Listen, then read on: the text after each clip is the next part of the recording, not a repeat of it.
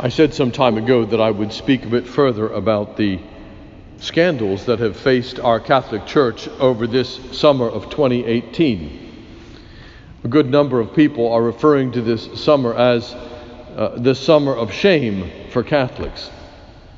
If you followed the headlines, you will have seen the scandal which erupted around the former Cardinal Archbishop of Washington, Cardinal Theodore McCarrick, and then the Attorney General's release in Pennsylvania of shameful tales of sinful behaviors of priests, and also the cover-up and the lies that were perpetrated by the members of the hierarchy.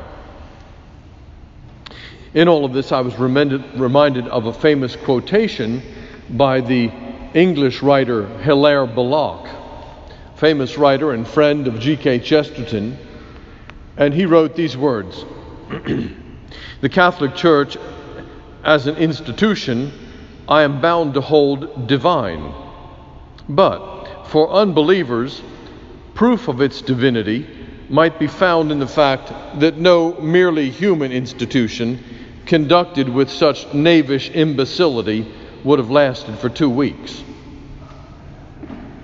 And if you're not sure what knavish imbecility is, a knave is a crook, a criminal, a schemer, a wicked, selfish person, and an imbecile is a person who's a fool and is ignorant.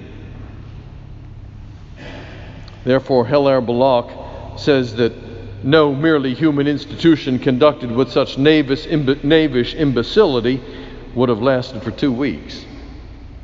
And we've certainly seen knavish imbecility, and even this weekend the scandals have deepened, as a high-ranking Vatican official said that even Pope Francis knew about the misbehavior of Cardinal McCarrick, overlooked it, and then promoted him. As these allegations continue to filter out through the news, I should warn you also that as Catholics we are likely to see even more, as the Attorney General of New York and other states also launched similar investigations about the misbehavior of Catholic priests and bishops over the last decades. Some of your friends and family might be saying to you, well, why do you stay with the church like that? And today's gospel is very appropriate, because when Jesus said some things that were hard to take, he said to his disciples, "Are you going to go too?" And they said, "Who can we go to, Lord? You have the words of eternal life." And so I would like to remind you about how we meet Jesus Christ as Catholics. And we meet him in 2 ways: in his body, the church, and his body in the sacrament. And in his body, the church, we believe that the church is inspired by the Holy Spirit, founded by the Holy Spirit. The Holy Spirit continues to breathe life into the Holy Church. And the Holy Spirit guides and protects and leads the church.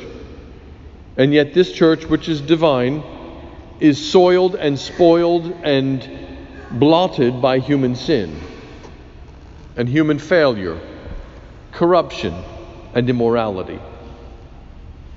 And we know that that's the case. If we follow down through history, we understand that that is what's happened. One of the reasons I started a podcast called Triumphs and Tragedies, to do a 20-part podcast on the history of the Catholic Church, is for us to understand that this is part of our history and heritage. I encourage you to listen to it. If you like to listen to podcasts in your commute or when you're getting some exercise, you can find it on my blog and various other places. We have to remember and ask ourselves, therefore, why does God allow this to happen to his church? And there are 2 things to remember. The first thing to remember is that Satan hates the Catholic Church. He hates it because it is the body of Christ. And he will try to tempt people in order to lure them into corruption and infidelity and immorality. And also he will then persecute from the outside. Corruption from within and persecution from without. Because he bitterly hates the Catholic Church, because he knows it is founded by the Holy Spirit and it is the body of Christ. alive in the world today. And he hates it with a bitter hatred. And Satan never sleeps. And if we're aware of that, we will understand once again that this is a spiritual battle that we are engaged in. That's why last year I began to institute saying the prayer of St. Michael after our Masses, so that we're reminded at every Mass that as we go out into the world, this is a spiritual battle, and that Satan hates the church, and he hates you, and he hates your children, and he hates your family, and he will do everything he can to destroy you in this life, and if possible, to lure you into sin that will lead you into hell forever. This is the reality of our faith, and it's the reality that we see when we see the sin and corruption in the church. Don't get me wrong. I'm not saying, oh, the devil made them do it. No, we are held responsible for our own decisions and our own actions. You can't blame the devil. He might tempt you, but you make the decision. And so it is with these corrupt bishops and priests and cardinals. They're tempted, but they make a decision. And unto whom much is given, much is required, and therefore those of us who are ordained will answer to even more of an obligation. And our Lord said clearly that those who cause a little one to stumble, it's better for them to never to have been born, he said about Judas, and he said about those who cause the little ones to stumble, it's better that they should have a millstone, a boulder, hung around their neck and thrown into the sea. And there will be a price to pay. And if people don't think that price is real, they will when they have to give the reckoning. But if Satan is tempting the church and Satan hates the church, it's also true that Christ will purge his church and cleanse his church. When you read church history, time and again this has happened.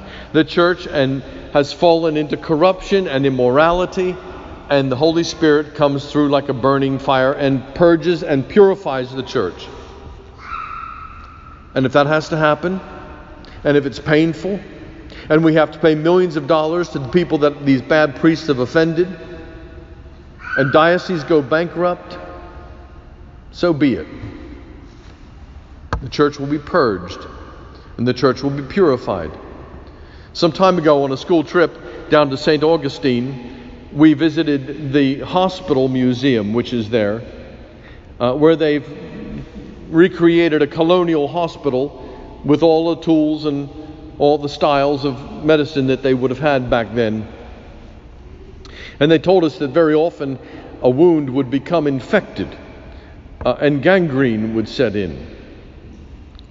And the medical solution when gangrene began to set in and the limb began to go rotten is that they would take a poker, an piece of iron, and put it in the fire till it got red hot. And then they would place it on the wound to try to burn out the corruption.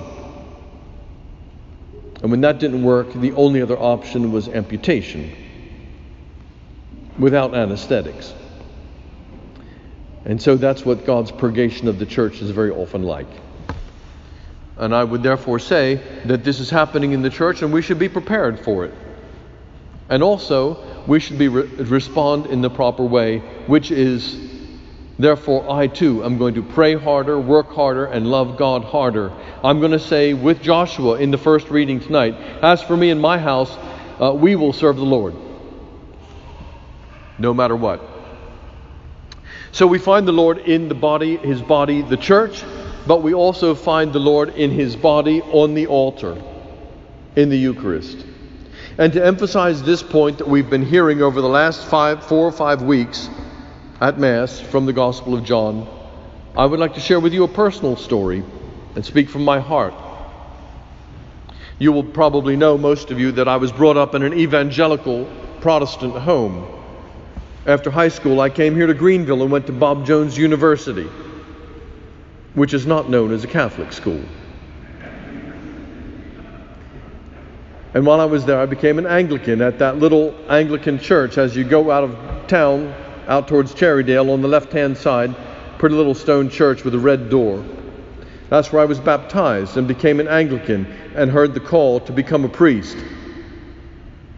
Went to England and finally became vicar, the priest of two beautiful old Anglican churches, 1,000-year-old churches, in a beautiful little English village with a big rectory house. But during that time, my faith had become more Catholic. I began to believe and understand the Catholic teaching about the Eucharist, about the priesthood, about the church. I got to the point where I said, I'm a Catholic, but just not a Roman Catholic. I'm a Catholic, but in the Anglican Church. Finally, the Lord brought me to the point where one day I was celebrating communion in this Anglican church, and I'd come to believe the Catholic teaching about the Eucharist. And I realized that what I was doing at that altar was not actually a Catholic Mass, and I was not a Catholic priest. In other words, I was standing at the altar not believing in what I was doing. I was by that time in my late 30s, and I realized I could not keep doing that for another 30 or 40 years. And so, at that point, I and my wife, and at that point 2 children, walked away from it. Left the whole thing to become Catholics. We left the beautiful house, the ministry, everything that I had planned and worked towards, and moved into a little duplex and was unemployed and waited for 10 years before the call came to return to Greenville, of all places, to be a Catholic priest. And I share that story with you to say that there are people who give up everything for this church and this sacrament. And I'm not the only one. Deacon Richard also was a Lutheran pastor for 25 years, had a beautiful home, beautiful ministry, pension plan, a salary. His wife, Ruth, who most of you don't see because she has chronic ill health, also was ordained as a Lutheran pastor. Together they ministered, and they loved their work, they loved their church, they loved their people, they loved their ministry. And he too walked away from it for this church and this sacrament. And I share these stories with you because we're not alone. There are many others also who have their own stories to tell about how they gave up everything for this church and for this sacrament. I ask you, therefore, to reconsider and to consider your own calling and to consider your own faith, and ask yourselves, when times are difficult, how much will I give up for this faith, for this church, for this sacrament? Amen.